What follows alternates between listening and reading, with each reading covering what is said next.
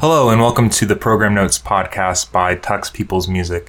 My name is Jacob Thede and I will host all these interviews with the composers of Tux People's Music. In them we'll talk about their music, particularly the pieces on the catalog of Tux People's Music. We'll talk about the stories behind them. We'll talk about how they composed them, why they composed them, what they were going through when they were writing that music.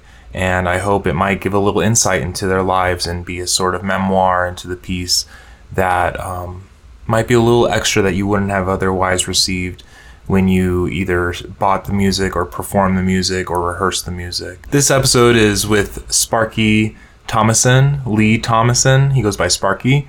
You will hear in this episode his seasoned career as a jazz musician and an educator as well as a composer. And it was such a joy to talk to Sparky and hear all his stories, and you just know by talking to him that he's got a million more left in him after you've had a full conversation with him. So I'm looking forward to having many more conversations with Sparky in the future. Yeah, all right, cool. Do you just want to go chronologically talking about the pieces? So like which one of those three? I wrote Ludus Blues first.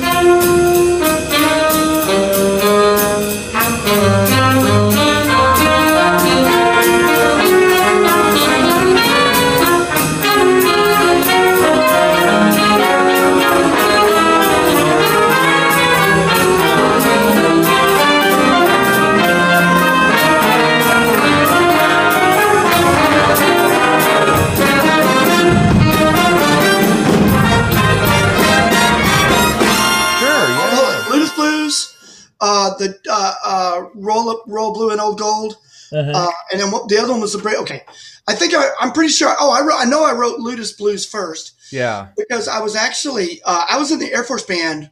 Wow. In San Antonio. That's where my wife and I met in San Antonio. She's a flute player from Utah. Okay, and we lived in Utah for 7 years after that. But I was finishing my degree at UTSA in San Antonio, and this would have been 97. And Jim Ballantyne was my composition guru, and he had been when I went to Sam Houston back in the early 80s. And then fast forward, he was at UTSA, and I had to do his class was counterpoint in composition, and so Ludus Blues has a lot of counterpoint in it, and the title, Ludus Blues. So what it is, I'll tell the whole story. I did my last recital. My degree was in trumpet performance. And Dr. Ballantyne came to he was on the board for my recital. And he came up to me after and he said, we had already sold our house. So we're moving to Utah. And so he's like, and we had only done like two of the three things really, and I had to take it as an independent study because they only offered the class every other spring, and I'm leaving in December, and so he let me take his independent study. They said so he came up to me after, hey, great recital, December of '97, and so that's when I finished the chart, and so. He goes, so what are we going to do about the thing? And I'm like, hey, you're the man. What do you want to do about the thing? Well, he said, well, come by the office at 10 in the morning. We'll talk about it. And so I came by the office, and we had agreed that I was going to do like a Bach two-part invention kind of thing, which I did. I've got it somewhere. And then do some like Bill Holman counterpoint, because he's like the jazz master as far as counterpoint. His counterpoint's ridiculous for jazz, and really LA. And Bill Holman's still alive actually. And then I was going to do something with Paul Hindemith's Ludus Tonalis. And so I had done the first thing and not the other two, so I got so bogged down by style and everything else. And so he said, "Tell you what we're going to do. Go over the music library. Well, go listen to some Bill Holman." And then go over the music library, check out some Ludus Tonalis, and write me a big band chart. And like, do what you do and put them together. Write me a big band chart. And of course, so what Ludus Tonalis is, he is. He's a phenomenal teacher. And so and I was older too. I mean, I was 35, so he didn't have to lead me by the hand. thing. And I'd written a bunch already, um, so he, so I did that. And so Ludus Tenalis is based on the first subject and some other subjects from Bohemimus Ludus Tenalis. Beep bom beep ba ba ba ba ba ba ba ba ba ba ba.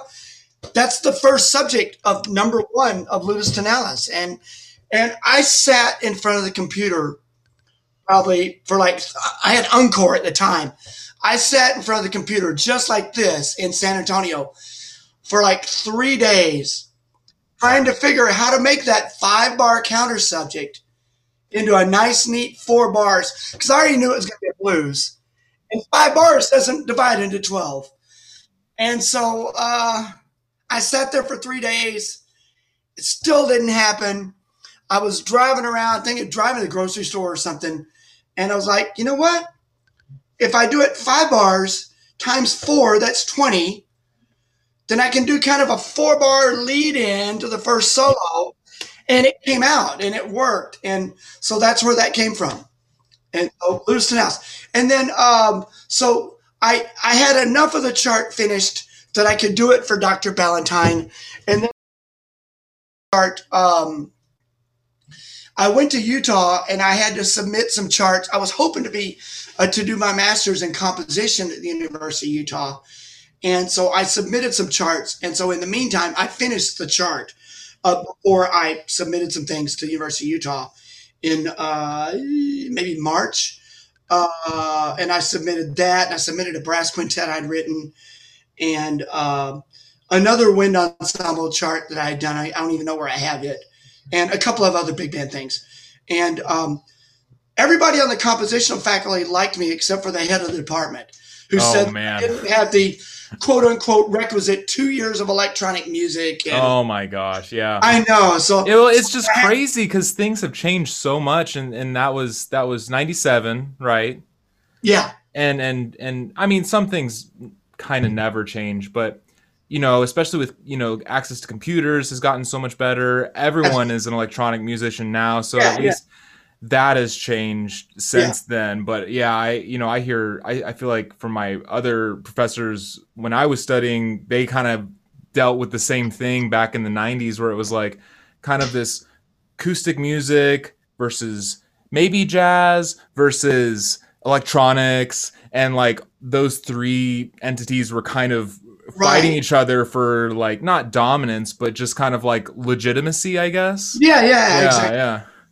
And that was definitely happening there. And I really feel bad because I didn't finish my master's. I had to do it in trumpet performance, and I ultimately, for some political reasons, didn't finish it. Yeah. But I feel like if I'd have been able to do it as a compositional thing, I would have stayed in there and well, maybe not. I think I would have definitely, it'd have been a much more useful degree, I think, for me. Yeah. Knowledge wise for everything that I do. It'd have been a much more challenging degree than I feel like going in trying to play classical trumpet, and that's not what I do. Just to have a piece of paper. Yeah. But so that's where that came from, and it's been recorded a few times. Actually, it's been recorded on. I've got all my CDs up here. Very cool. Yeah. That's stuff that I've done. Come on, and now I can't find it. Temple Jazz Orchestra, where are you? No. Okay, so there's a CD up here somewhere. This is TJO, and it's all of the Temple Jazz. There's 3 of us that write, and it's all of our original. That's awesome. Tunes, pretty much. Very cool. And I've got 2 tunes on that. Loose Blues is one. We did it. Now, when we went to the next to last International Association of Jazz Educators conference in New York, so Bill Watrous was our guest artist. We've had many great guest artists with the Temple Jazz Orchestra. Yeah. And Bill recorded a couple of CDs with us, and Bill's phenomenal. So he did the concert, and what I didn't realize is that Bill Watrous and Toshiko Aikiyoshi were like best friends. And so Toshiko was sitting, when he wasn't playing, he was sitting in the audience with Toshiko. Wow. And so after the gig is over, Bill and Toshiko comes up, and Toshiko's one of my heroes. Yeah. And Toshiko comes up, and she's like, I'm going to do a bad Japanese accent. I apologize. But she's like, Sparky, I love your Ludus Blues. And she's like, giving me a big hug. Yeah. And I was like, damn. Toshiko, I love all 15 albums. You're just starstruck. 15 albums. Oh no! What? And I've met stars before. Right. My son is named Winton. I've known Winton since 1981. I've played for a lot of people without name dropping. Yeah. But when Toshiko said that, I was like, damn! I love all 15 albums I've had of yours. And then when we did it, so we used to do it as an opener, and we did it at the North Sea Jazz Festival. We went to Europe a couple of times. And when we went to North Sea, the Vanguard Jazz Orchestra was playing. There's 14 stages at the North Sea Jazz Festival. You see everybody. Everybody's there. And we were glad to be there. And so we played on a dinky outdoor stage, but the Vanguard Jazz Orchestra was playing at the stage next door to us. And they had gotten done with our gig, and then we came back and played ours. And I didn't realize. So Randy Brecker's playing with us on that gig. Mm-hmm. And what I didn't realize is that the whole trumpet section, Terrell Stafford, Scott Winholt, Frank Green, who's now the lead player with the Basie Band, and Nick Marchand, the whole trumpet section at that time was there to see our gig because they were way down on the ground. I thought they were just there to see Randy Brecker. Right. And so later that night, I'm like full sprint from seeing B.B. King to go see Paquito de Rivera with Roberto Gallerini. And so I'm like full sprint and I hear Sparky. And I thought it was like our lead trumpet player. It was like, of course there's billions of people there. Yeah. And I turn around and it's Terrell Stafford. It's Terrell Stafford and that trumpet section. Right. And they're like, come here. And I'm like, that type of thing. Yeah. Like, okay. So I go over. I was like, dude, we loved your solo. And I only played one solo. It was on Ludus Blues. My gosh. Which told me that they were there for the whole gig. They remembered, They were there for the whole gig, too. Yeah. So we loved your solo on Ludus Blues. I'm like, thanks, man. I wrote the chart, too. Yeah. Damn, really? And so I sent the chart. The Vanguard has it in their book. I don't know if they awesome. Ever yeah. It's in the Vanguard. You can at book least say that. That's incredible. All the Thad charts and the Bob Brookmeyer charts. It's in their book. Wow, very cool. No kidding. Yeah. And so can we take a picture with you? And I'm just like, what the? With me? I'm just a punk, I'm nobody. Yeah. Yeah. So that those things happen as a result of Ludus Blues. Yeah. Oh, the other thing, there's also a brass quintet version of Ludus Blues. Okay. With a rhythm section. Yeah. And I have it somewhere. I won a contest. Bradley Kearns. It's a group of guys that do a brass quintet. I've got the CD here. Oh, it's right here. Oh, no, he put it on his CD. Here's the CD here. Yeah, very cool. Bradley Kearns. But he's the trombone teacher out in California at one of the colleges. I want to say Cal State Fullerton. I don't want to say he's out there. Okay. But it's a group of guys that went to University of Kentucky. Okay, and Arlo Thompson, who is the trumpet player for Cats. And guys like that. DiMartino. They were students of Vinny. They were students of Vinny. And they were looking for material. Yeah. And so I wrote this chart that was like nothing they had. And it's a brass quintet version of Ludus Blues. Very cool. For brass quintet and bass and drums, no piano. Okay. Yeah, I was gonna say we're gonna play some samples of it. Oh, please. Yeah. Yeah, when it's finally kind of polished and put together. And if you can find the brass quintet version, I don't know if you have a recording of it. Yeah. I actually have the recording right here. Okay, yeah. Send that over to me or Jared. Okay. Probably me. But I love to kind of put that in there, snippets of that, and then also to do compare and contrast with the full band, the big band version, and that's really cool.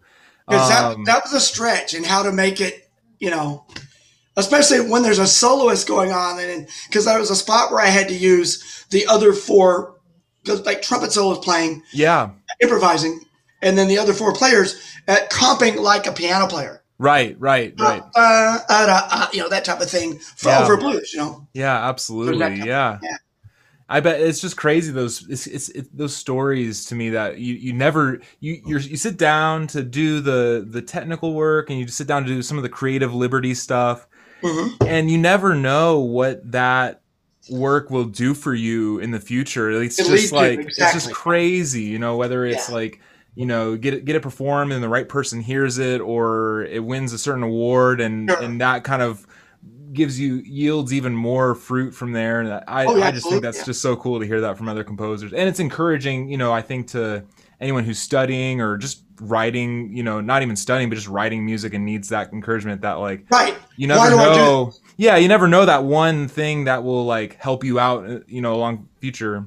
It's a springboard to other stuff. Yeah, absolutely. And so like it's this piece started out as like as a study, you know, like it was an assignment. It was the last thing I had to do to graduate from UTSA. That's insane. Oh my gosh.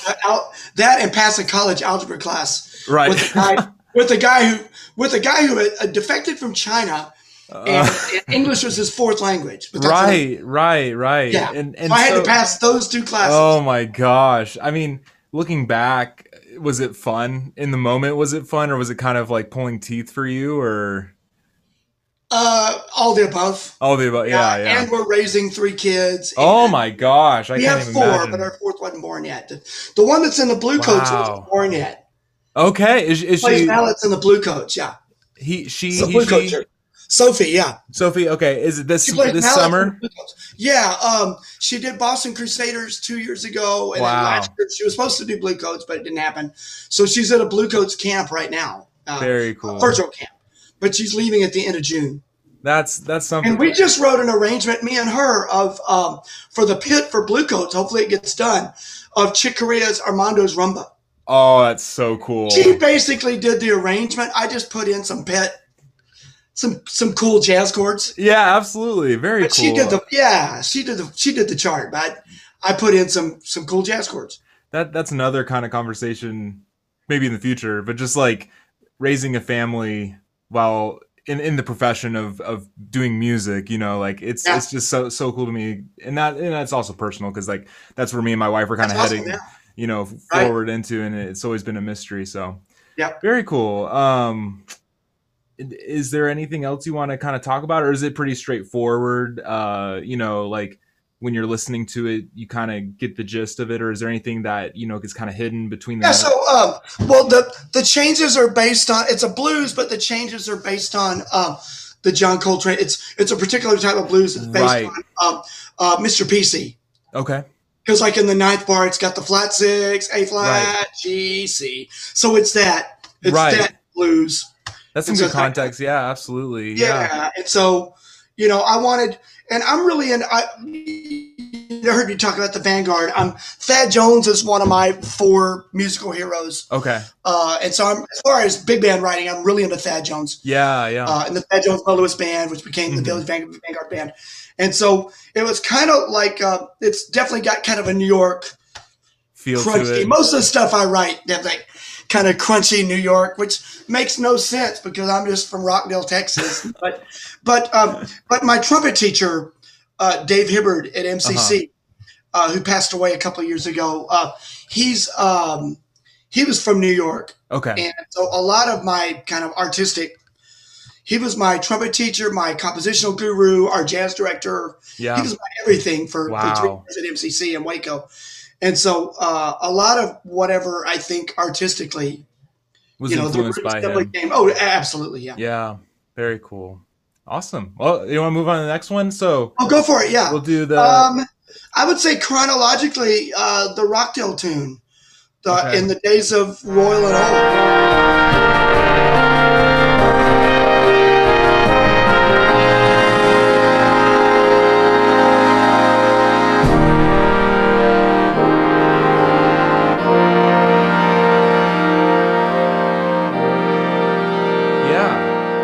Why do you say the Rockdale tune? So Royal Blue and Old Gold are the Rockdale colors. Okay, gotcha. I didn't get a commission. I just did it. Yeah. But it would be something like if Rockdale High School Jarrett and I are both graduates of Rockdale High School. Wow. Yeah. I graduated. My 40th reunion's coming up in September. Oh, wow. I graduated class of 81. Jarrett's quite a bit later than that. Yeah. I had when we moved back, I had just started teaching a bunch of Rockdale kids. Jarrett was a senior in the band at Rockdale High School when I wrote this. Okay. And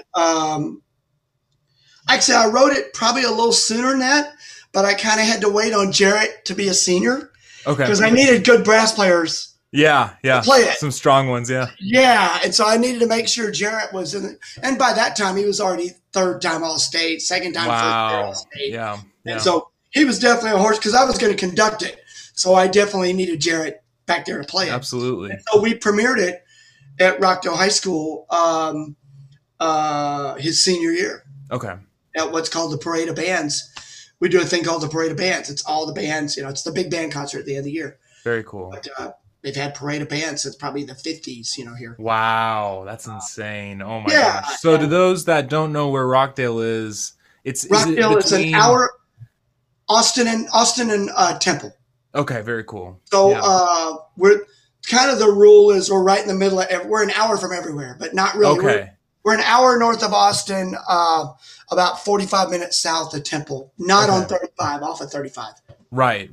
2 hours from Houston, which is where I'm going today, and 3 hours south of Dallas, which I had to go to a couple of days ago to pick up my daughter from the airport. Very cool. And so like the program notes are, it says this majestic work for a band takes an illustrious ride through Thomason's past. So you want to talk about that? The melody at the beginning is based on, well, no, let's see. There's a bunch of quotes in there that have to do with Rockdale. Okay. So the first thing, I guess, the first trumpet call, well, I could just play it. Sure.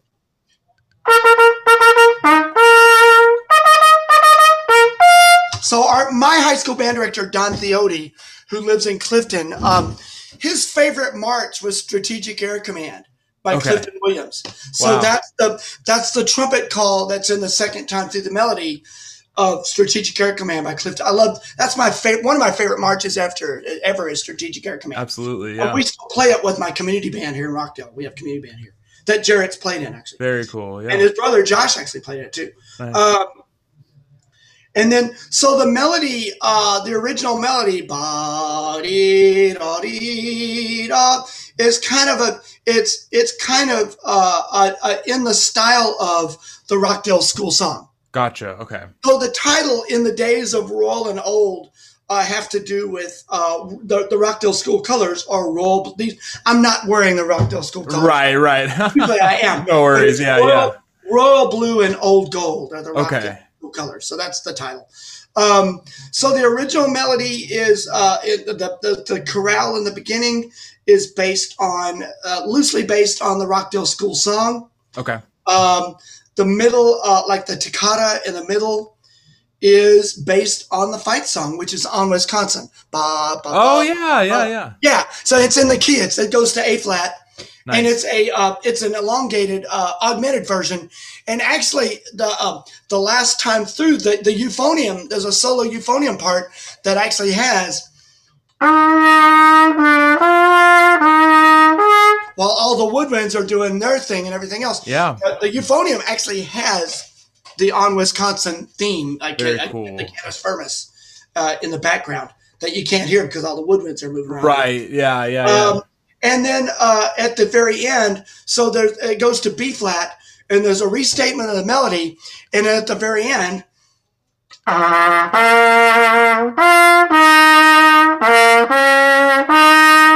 Exodus. Okay. So Exodus is our victory song, and gotcha. Yeah, Exodus is a big song that's been around. The movie came out in 1962.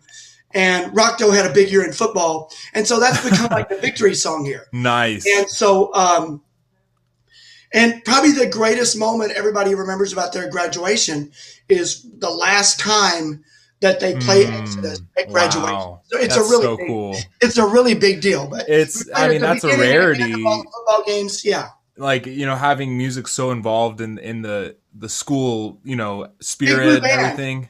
the Big Blue Band from Tigerland. It's a big deal. It's not nearly as big. When I was there, we marched probably 150 kids. Okay. And we went to Mexico City for a week. It was wow. It was a big, we were a good band, and it was a great formative experience. Absolutely. How big is it now?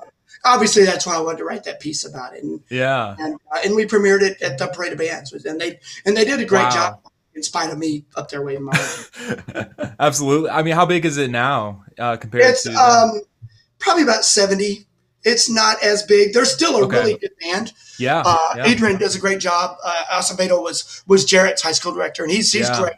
Yeah. But just so many other things going on that the town has changed a lot. Unfortunately, but not all for the better. Yeah. I still love it here, but I think that's also where the title came from. My junior high director used to talk about when he taught here, it was like Camelot. Those were the golden days. Wow. Yeah. He called it like that because the Alcoa plant was around. It was a more affluent, more affluent community. And he always talks about, he lives in Stephenville, but he always talks about his days in Rockdale as being he always waxes rhapsodic about his days in Rockdale. And he's probably the most important person as to whatever it is I'm doing. Jim Perry, my junior high director, whatever it is I'm doing nowadays, it's him. And so that got me thinking about in the days of, back in the good old days, whatever they are. Right, days of growing old, and great memories that I had about growing up here. I still live here. I've got great memories growing up here 40, 50 years ago. That's something that's another conversation to be later had. about just places that being around the people who have been in one place for a long time to see how a city or a town or whatever you want to call it has changed based on industry and based on the places that aren't on the wealth of an interstate, because all the cities that are like right on I-40, going from LA to North Carolina and then, split down Texas, they get business every because that's the nature of the interstates. But then those places that don't have that much access to business, it's like those places change dramatically. That's a whole sociological thing, with small towns and Walmart and, and we have our Walmart here, and all that. Yeah. I grew up in West Kentucky and it was 3 hours for everything, Did you go to Kentucky? I went to Murray State. University. Yep. Yeah. And John Morant. Yeah. And John Morant. Yeah. Yeah. John Morant. Yeah. Absolutely. Oh my gosh. And, I think I'm a big Utah Jazz fan. So, cause we lived in Utah. Followed him. Okay. I do. So they beat Memphis the first round, but we lived in Utah for 7 years, and that's awesome. That's actually, no, I wrote the British Christmas Fanfare when we came back. Okay. But I guess when we lived in San Antonio, I played out at Fiesta Texas a lot, the Six Flags Fiesta Texas. And that was back when it used to be that Fiesta Texas was a musical theme park that had some rides. Right. And when Six Flags bought it, it became a ride theme park that has some music. Interesting. But I was fortunate. Yeah, it's changed. But money, Yeah. So I was fortunate. I played in all the pit groups out there after I got out of the Air Force Band.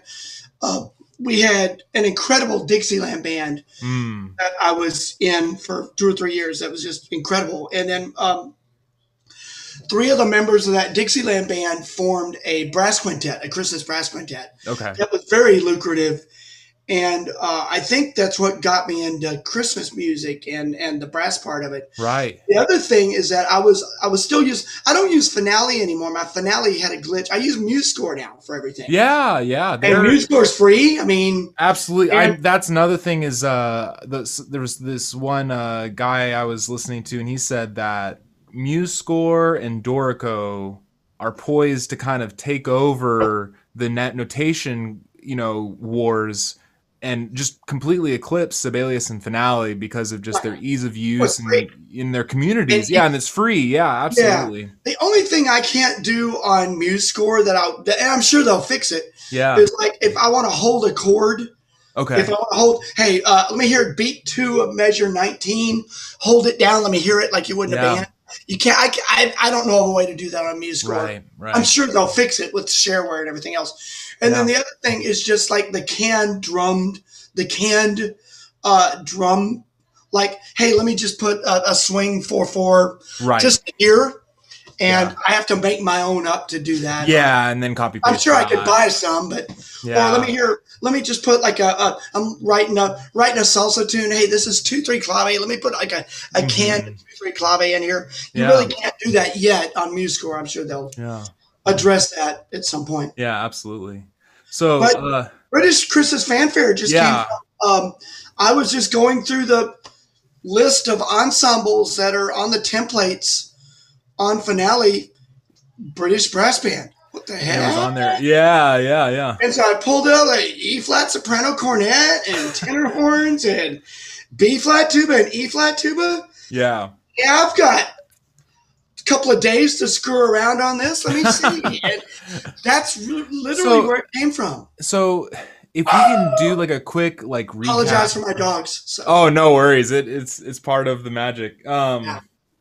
So just if you could give like a quick, like if you can, in like 5 sentences or just as short as possible, like where are we on the timeline of Sparky from beginning with Ludus through writing Royal and Blue and then to this piece?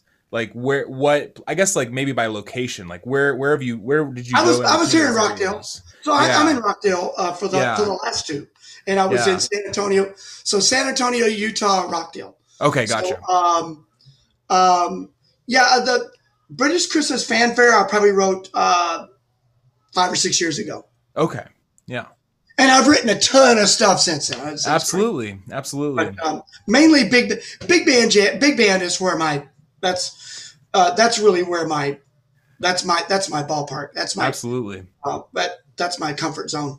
But I also write. I write for all the groups that I play in too. I play with Velasquez. I play with Roger Velasquez and the Latin Legends, which is awesome. So 5 Horns Tejano Band out of San Antonio. Lots of other groups, so I write for the Rockdale Community Band, which is like a 20-piece community band. That's so fun. I adapted for 1 clarinet, 2 flutes, a French horn.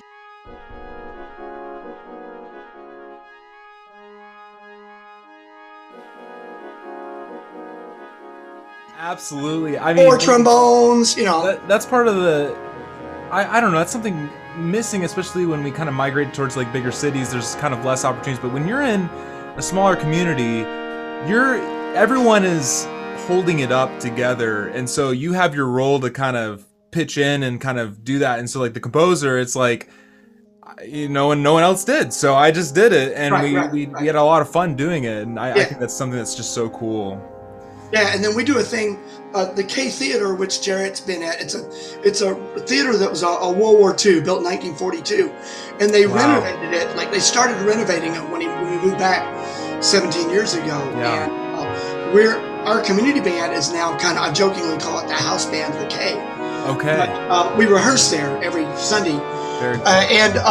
But we do it. We started a thing called Christmas at the K. Awesome. 9 years ago, and so basically we're the house band. I'm the MC. We had a community choir for a few years. I ran that. We put together. There are church choirs, so I put it together, and that's actually one of the 2 gigs I missed. The only 2 gigs I really missed doing this last year. Yeah. With coronavirus stuff were the Temple Jazz Festival. I missed playing the 30th annual Temple Jazz. And also I judged at the festival too. Yeah, so it's a money thing too. I also missed playing. I missed doing Christmas at the K. Mm-hmm. But we're going to do that this year. So it'll be very good. It'll be the 9th, somewhat annual Christmas at the K. So we bring in singers, and I write all the charts for that, and it's a really cool event. I had people that emailed me last year and messaged me and said it didn't feel like Christmas. I know, yeah. For me, it's really like cool. the 4th of July yearly. Our community band did and still does, like it's called the Town and Gown community band, and Yeah, it's like every 4th of July, and every summer, all the either the college kids that went out to go to college are back and they can play in the band, or Oh, because nice. it's a university town, the college kids that study music there stayed for the Sweet. summer. Yeah. So you combine those two factors, it's like a homecoming, but it's also like a volunteer during Right. the summer thing. You get a lot of really kick butt Oh, sure. players. Yeah. And it's Yeah. just a lot of good fun, and then you Nice. go out, fireworks, it's a big Yeah. party, So Well, we only have our 15 to 20 people, but we do the July 4th as well. Right. I mean, still, it's about making memories and Yeah. tradition, Absolutely. and Yep, that's it is. awesome. It is. So I'm trying to think. Now I forgot the piece. Okay, so I forget which one of the tunes I started with, because there's 7 or 8 or 9 or 10 Okay. British Christmas carols Yeah. that are in there. Maybe I started off with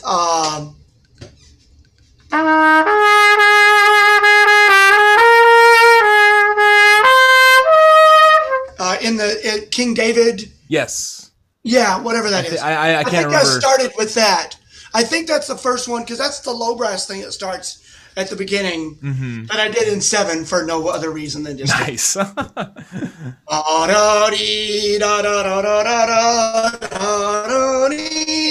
it's a drone. It's over an A flat Absolutely. drone. I love flats. In band, we love flats. Yeah. But I think, ironically, though, my jazz tunes that I write with my quintet, my small group jazz tunes, our new bass player likes it, because I don't write. Many of the tunes that I write are not in trumpet keys.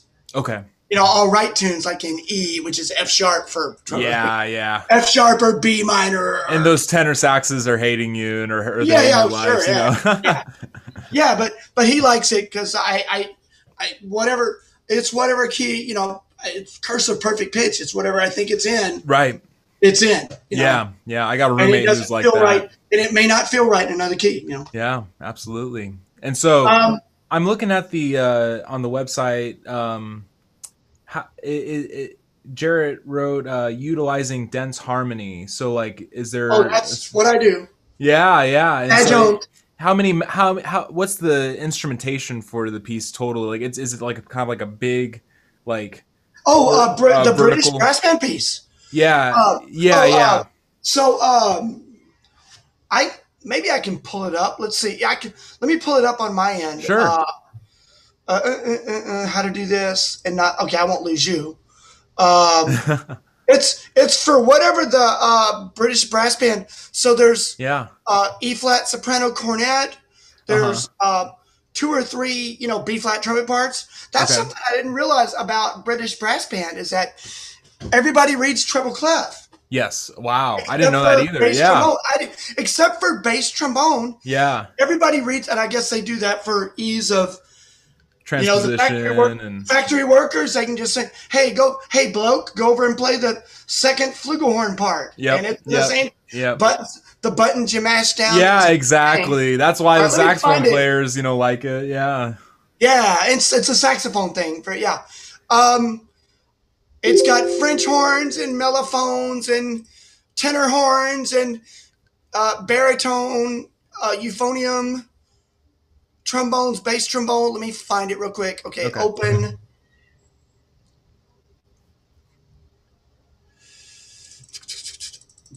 I just pulled it up I played it for my daughter the other day, and she actually remembered it. Oh, that's hilarious. That's awesome. All right. So the instrumentation, let me blow it up a little bit, is soprano cornet, which is in E flat. Solo cornet, which is like first. Right. Ripieno cornet, second cornet, third cornet. Flugel. Mm-hmm. Solo French horn, second horn. Oh, first horn, second horn. Those are also in E flat, it looks like. Wow. The horns are also in E flat. But then first, second baritone, the trombone, first, second trombone, which are also in treble clef. Right. The bass trombone part and the timpani part are the only things. I wrote timpani and percussion are the only things that are in bass clef. Euphonium, E flat tuba, and E flat bass and B flat bass. Very cool. That's the interpretation, and that's just what happened to be on here with the fanfare program. That's what I did. Definitely. It's a big, I mean, that's pretty like vertical wise. It's a pretty like a lot of options in terms of voicings and chords. Yeah. Yeah. And and being a jazzer, I tend to think of every chord out to the 13. Yeah. So that means there's 7 possibilities. Yeah. 1 through 5, 7, 9, 11, 13. Not that I use all of them, but it may seem like listening to them that I do every chord. Take advantage of every option. I tend to write pretty thick. But like I said, Thad Jones, people like that, Thad Jones on the classical side, my favorite classical piece is Aaron Copland Third Symphony. I think is the greatest, certainly greatest 20th century work ever done. Yeah. I'm really getting into Stravinsky and Rite of Spring. Mm-hmm. Yeah. Things like that. So, and Berlioz and Shostakovich and, the Russians. Right. Yeah. Absolutely. Folks like that. Bruckner and Mahler, I tend to, first of all, people who use a lot of brass. Yeah. But also people who, I have a saying, it's like, having to do with minor chords.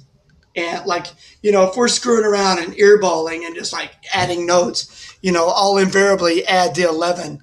And, and somebody who plays with me a lot, they'll go like, yeah, you're not, I'm trying to think, how do I do the saying? It's like, you're not really trying unless you put the 11 in the minor chord. Trying to make it crunchy. And that's our Herbie Hancock. And that's really a Herbie Hancock thing. Herbie Hancock, the way he voices, he'll do the minor, and Bill Evans, they'll do the minor 11. They'll do the 11 inside the voicing and add that fourthy thing. And particularly with Herbie, his minor chords, for lack of a better term, sound so majory. Yeah, yeah. It's incredible how many chords sound happy. Yeah, it's incredible how many like different varieties, especially with voicings. Within inside the chord, it. It's like it has you questioning, like, was that at 11 or was that like just an out of tune third or things like that. Yeah. Right. Yeah. So very cool. So, if you want to run some things or anything specific, I mean, I think on that's the tunes, it. maybe picking my brain. Okay, we're running at 40 minutes. I talked a lot. No, it's great. It's useful. Okay. Yeah, got a lot to talk about, and then honestly, like in the future, I'd love to hear some of your big band stuff and pick your brain on all that, because that seems to be your passion. Your bread and butter. Actually, and that's what I've been mainly doing. I've been fortunate because I've been able to play with Austin Jazz Workshop. Wow. Twice a week while this is also going on. Yeah. And then of course, my wife working full time at Home Depot is but I've written. When we get back together live in September, I've written 9 new big band charts. Wow. Oh, and we're going to do, we've done, I think, 6 CDs with the Temple Jazz Orchestra. And I'm really fortunate that I have such a great band to write for. Yeah. And, but when we get back together, I think we were already planning on doing another CD of just our original stuff. And then most of it's original. One is a Sergio Mendes. No, it's a Hermeto Pascual tune. Called Pipoca, that I guess that's how you pronounce it. That's Brazilian. I love Brazilian music. Yeah. That Sergio Mendes recorded, and I love that recording of it. And then another one is I love Jacob Collier. I'm deeper down I saw Jacob in Dallas. Awesome. Me and my son went to see Jacob 5 or 6 years ago, and I'm as deep down the Jacob Collier rabbit hole as anybody. Definitely can talk about that. Yeah. It took me 3 years to finish my chart on Hideaway. I have a big band chart. Wow.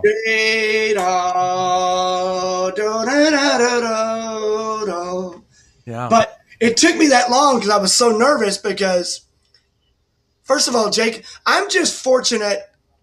I think all trumpet players should be fortunate that Jacob Collier didn't take 3 months off and decide to master the trumpet.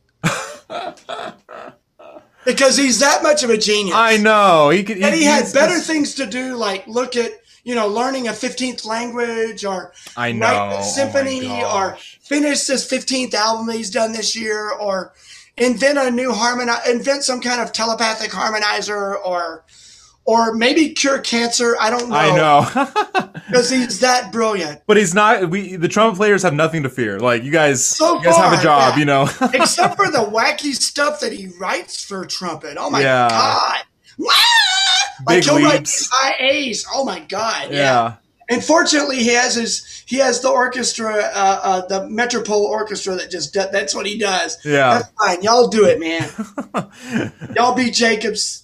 Y'all play what's in Jacob's head. That's fine. Yeah. I mean, that's the main reason I think that we write is that we want to hear. We want people to hear what we hear in our head. Yeah, definitely. I think that's why I do it. And there was one, this one master class I was at, and he, I think he quoted Stravinsky, but maybe he didn't. Maybe it was some other composer. But the point was, the idea remains the same. It's like there's some composers out there as well that hear something and they think, I should have done that. I want to do that. Time. I wish I had done that. Yeah, I wish I had done that. That feeling of like, I want to do that. Yeah. Or the trumpet player thing is, damn, I could have done that better. That's always the trumpet, because we're trumpet players. Absolutely. Oh my gosh. How many trumpet players that take to change a light bulb? Yeah. And it's pick whatever your number is. We'll say 15. Right. One that did it, and then the other 14 to say, I could have done that better. Yeah. A trumpet player ego, Faster, higher, louder. Louder, absolutely, yeah. What's your instrument? What do you play? Oh, no, you're choral. Well, I'm saxophone. Saxophone. I did 2 years of jazz work at my university, and that's where I learned how to sight read real good because, it's when you're going at 200 BPM. And you're sight reading 5 times more notes than everybody else. Yeah, that too. Saxophone, so absolutely. I can't. I want to take some lessons from some of the sax players around here on just improvisation because I don't know how to do that. Was Jeremy Langthorne at North Texas while you were there? I couldn't say. I was primarily I was in the composition. I did. He looks like Carrot Top. Big dude, red hair. I don't think I remember seeing any. Well, see, he's on the gig. Yeah. He's on the gig with me tonight, and he lives in Dallas. He plays up there. His name. Okay, you'll have to ask him. Just confirm. I just played with him Thursday. His name's Jeremy Langthorne. He's a really good player. Yeah, but he's a former student of mine from Temple. Wow. Okay. Yeah. Cool. Yeah. So he's quite a bit younger than me, but yeah. Yeah. But saxophone. Wow. Yeah. I think that's why we do. Sometimes it'll be somebody did an arrangement of a tune is like, damn, I meant to do that. That's such a great tune. Why didn't I do that? Yeah. And somebody, and usually it's Dave Eskridge down in San Antonio writes for Tower Power. He did it already. Oh, nice. Or, it's for, or Paul Baker, Baker's Jazz and More. Yeah. Paul already did it, Right. It's usually one of those two guys, and they're both good friends of mine. They already did it, Nice, yeah. Or Mike Saylors, who's a great jazz trumpet player in Austin. Okay. Mike already thought about it. Usually it's one of those three guys who already did it. It's like, dang, I didn't do that. Absolutely. So, okay, I think we can wrap it up. But I love talking to you. I love learning from you. I mean, honestly, I'd love for Jarrett to reach out to you and I don't know, I'd love to talk about your big band stuff more in depth and listen to that as well. Anytime. So Anytime. Let me know if there's any recording. If you guys get it recorded, love to hear it. If there's a live stream of it, coming up. If you the recordings of my tunes at TJO. Yeah. Well, now one just came out. We did a virtual broadcast with Temple Jazz Orchestra of a tune that everybody recorded. Like I recorded the solo part right here. Yeah. Oh, okay. Very cool. It's called The Phoenix. The Phoenix. Okay.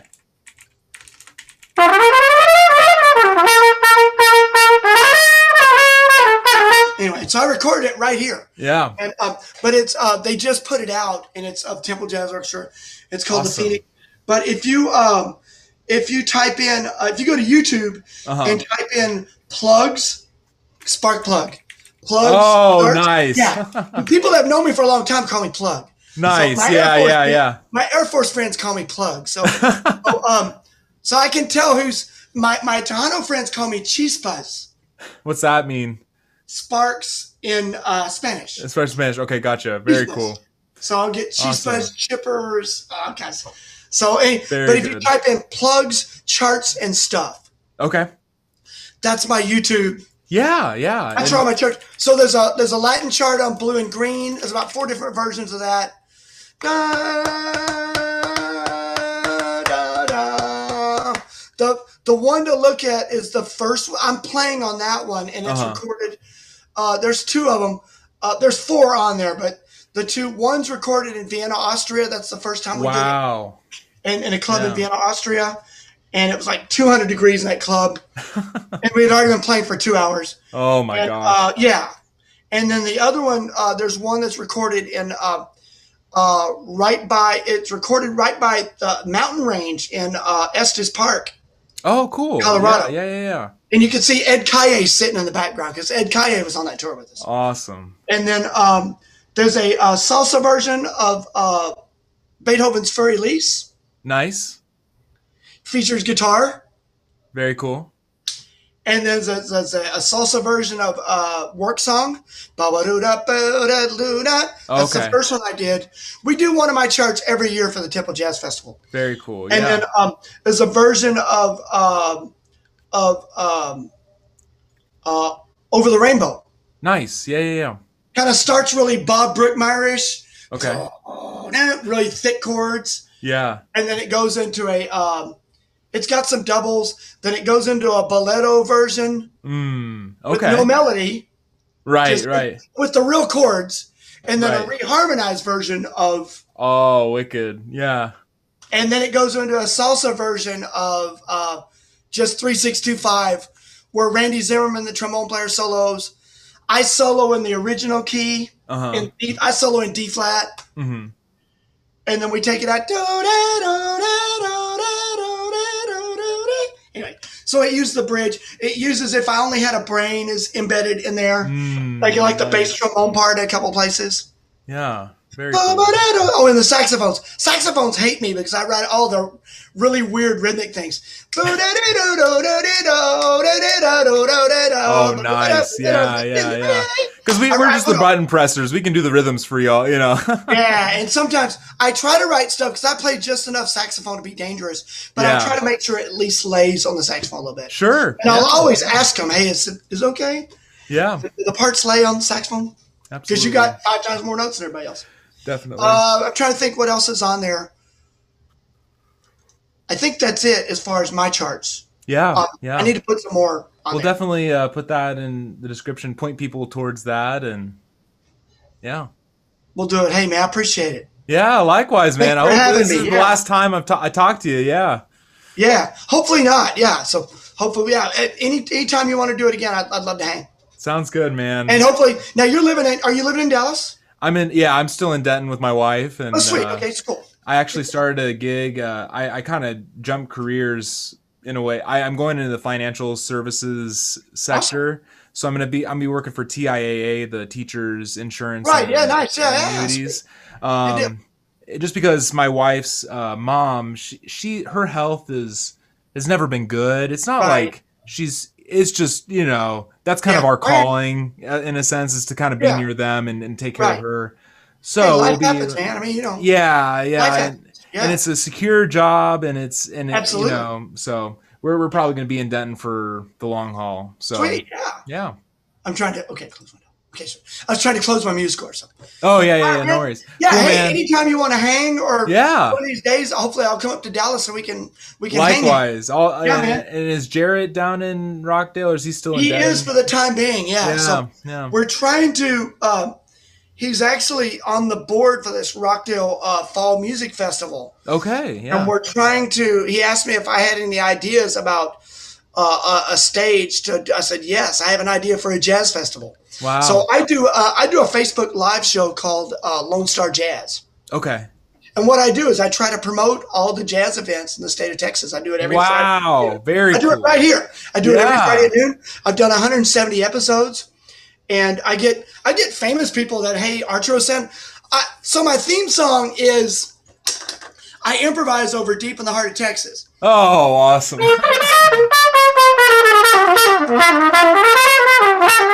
So I'll do like 1 or 2 courses on and I go around the circle of fourths. Right. I was recording this at Hutto High School about 2 years ago because I'd recorded wherever I was at. I was teaching at Hutto.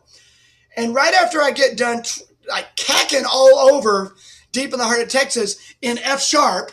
Oh my God. Concert E.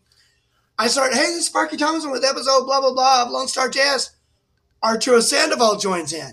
I'm like, oh my gosh. And then Tony Lujan, another great jazz player, joins in out of LA. And then it's like, damn, it's like, I just butchered this. It's like every great jazz drum. And then Mark Van Cleve, who does Trumpet Player Online, he joined. Oh my gosh. Anonymous that day. But like Donald Harrison out of Utah, out of New Orleans, is a regular viewer. Wow, very cool. Tony DeGrati.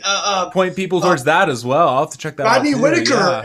Rodney Whitaker out of Detroit. I've got all these like names that are like regular viewers. Yeah. And so I'm trying to do a Lone Star Jazz party. Awesome, yeah. Here in Rockdale with an Austin group, a Dallas group, a Houston group. Wow. And I've already got everybody on board. We just got to get the city on board. Yeah. And Jared's on the board for that. Okay, yeah. So we're going to go pitch it. And then I'll find out at the end of June if that's going to happen. Thank you for listening to the whole episode. If you liked what you heard, there will be links in the description to all the pieces that the composers discussed. And for further information about Tux People's Music, we will leave a link to the website and the publishing house there as well. Until next time, thank you for listening.